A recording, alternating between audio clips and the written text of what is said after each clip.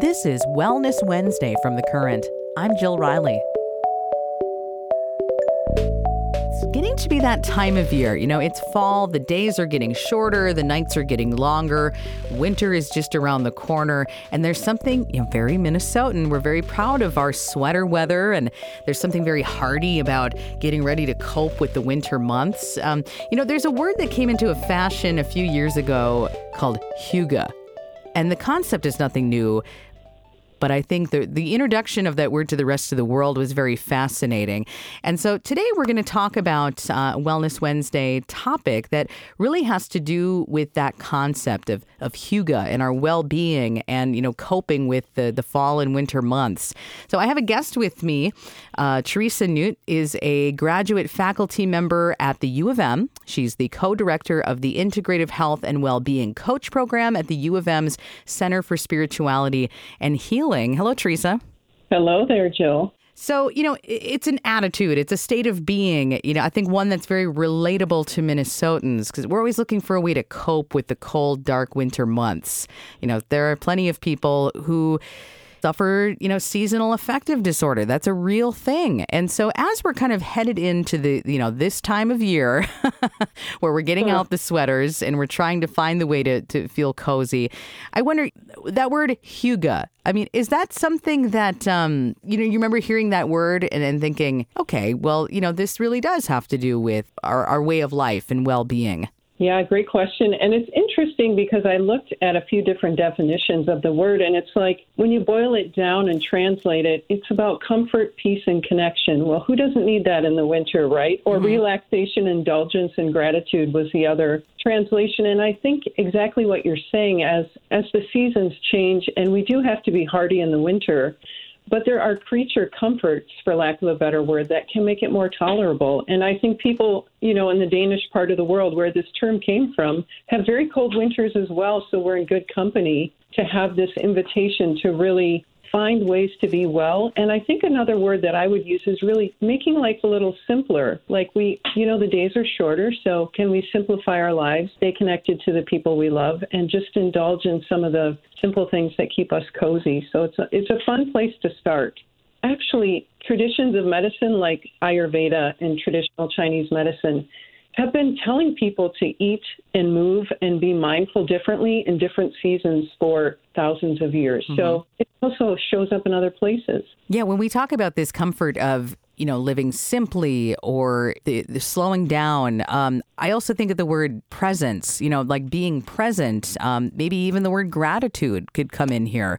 It's not a new concept, but I think it's a hard one for Americans to wrap their head around. Right. Truly. And yeah, isn't that the truth? Because I think we are so used to being overscheduled and really busy and not really doing things differently for different seasons. So I think it is hard to wrap around.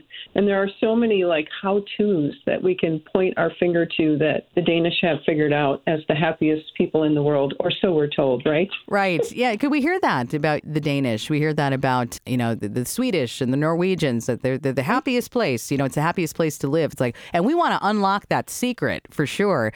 But what are some of those things that we can point to, real specifically, that people can start practicing in their own life? Yeah, absolutely. Well, one of the first things they do is really change up their environment. So softer lighting, practicing gratitude, having simple, clean lines in their decor, like inviting in plant life, having, a very uncluttered environment, which don't we all need that, but we're so busy that we don't actually do it. So it made me smile a little bit. Also, some softer textures, like those throw blankets that are super cozy and throw rugs that are cozy and more wood accents. So some of those are what they do in their environment that I thought was really fascinating. Those are some ways. And then lighting, like a fireplace, which we all think of as that's the quintessential, have a fireplace, but also, the tiny fairy lights or candles. So any of those ways to make our environment more cozy and calming. And then also one of their secrets, which I thought was really helpful, especially for Minnesotans, is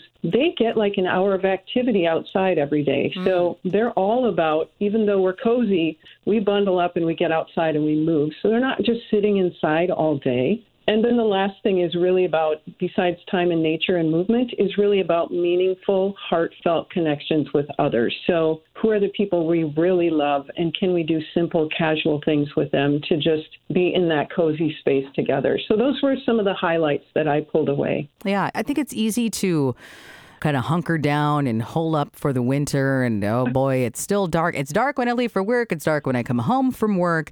But there's something very lonely, I think, about winter. And we forget about that social part. Yeah, absolutely. And it's such an important thing to point out. I really appreciate that because during the pandemic, the isolation has really affected people's mental health. So we have this great new research, not that we didn't know before, but a heightened awareness of that need for connection with others. And so, yes, it is imperative to our mental health that we be in relationship with others and we be doing things that are enjoyable with others. So thank you for bringing that forward. I'm talking with Teresa Nutt. She's the co-director of the Integrative Health and Wellbeing Coach Program at the U of M Center for Spirituality and Healing. You know, Teresa, you mentioned practicing gratitude, and I know it's easier said than done. How do I do that? You know, what will that bring to my everyday? You know, what are the benefits of that? And just like in a very practical way, how does one practice gratitude? Yeah, thank you. This is a great question, Jill. There's a lot of answers to the question. Let me start with some of the benefits. I think whenever we can bring our attention to what's right in our world, that is helpful to our nervous system. That is helpful to our mental health. So first of all, we want to be noticing what's right about our world, even when we're struggling, even when the days are short and the cold is long. We want to be paying attention to what's really working in our lives. And I think that there are many ways to go about it. My personal favorite is I have a gratitude jar. And so every night before I go to bed, I write down 3 things I'm grateful for and I put it in my jar. And then once a month, I pull them all out and I read them. So that's my way. I've heard of families doing that, like everybody sort of jots their gratitudes, and then at the end of the month, they sit around the table and read them all. You know, people just write them down, keep a journal, a gratitude journal. So I think it can be that. It can also just be simply stopping in a moment when we're experiencing something we really love and really taking it in and being grateful for it in the moment. So many options. Yeah, we're talking about practicing gratitude, you know, coping mechanisms for the cold months in Minnesota. Winter is right around the corner. I know we're not done with fall yet, but winter is around the corner. And just this Danish word, this concept of hygge, a word that was kind of introduced into our vocabulary a bunch of years ago. Now, I wonder, when it comes to that concept, you know, we talk about contentment and coziness. Maybe we need a deeper understanding of what well-being means and what living well actually means, because there is, like you mentioned, this concept of keeping things simple and present, because living well doesn't necessarily mean living in a huge house and having lots of things, you know? Oh, great point, right? I mean, I think sometimes we do imagine, and this is our Western culture at its finest or most challenging, is really that if I have more, then my life will be better or easier. But I think sometimes in that bigger life, we lose some of the simple things that bring us the greatest joy. So my invitation to people, one of the benefits of this time of fall is we have more time for self-reflection. So really figuring out what does really bring me joy. Maybe it's not more things. Maybe it's time with my friends doing something I really love, whatever that is. Or maybe it's really having time to just sit quietly without something to do, because we're not always good at that. So I think it's really helpful to just start with every person has a different definition of well-being, and we don't often take the time to figure out what that means to us. And it can look different and be just as meaningful, but we sort of get sold a bill of what we should be seeking, and it often doesn't quite meet the mark for people. Yeah, I'm talking with Teresa Nutt from the U of M, and we're talking about well-being and hygge, and, you know, as the seasons change, how do we cope? And, you know, I know seasonal affective disorder really affects a lot of people, and I wonder, you know, if these concepts could really help with that. Yeah, I think so. You know, one of the benefits of hygge, when I looked at the research, is really that it can decrease stress. So when we simplify and we're focusing on what's right in our world and we're making sure there's time for those connections with the people we care about the most, it decreased stress, and it happened to increase people's sense of contentment self-worth, and self-compassion, which are huge and would really impact seasonal affect disorder.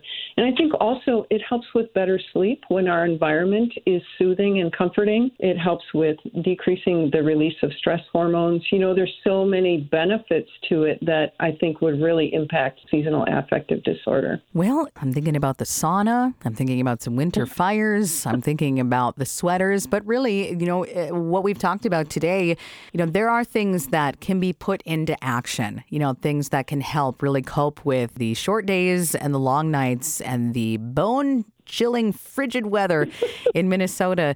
It's still hard to think about some of these concepts in our busy lives. But I think this is all very good advice. And I hope our listeners really kind of just reflect on some really healthy ways to cope this winter. Yeah, thanks, Jill. I agree. Maybe make it simpler instead of harder. Oh, if only we could. But you know what? We can. It just takes a little work to get there. I appreciate you checking in for Wellness Wednesday. Teresa Nutt is a graduate faculty member at the U of M. She's the co-director of the Integrative Health and Wellbeing Coach Program at the U of M Center for Spirituality and Healing. All right, you take care. Thank you for checking in. Thanks for listening to Wellness Wednesday from The Current. I'm Jill Riley. Our producer is Anna Weigel, and our digital producer is Jay Gabler. Our theme music is a portion of the song FB1 No. 2 by Christian Bjorklund under the non-commercial Share-alike 3.0 international license. Head to thecurrent.org for more wellness content and great music.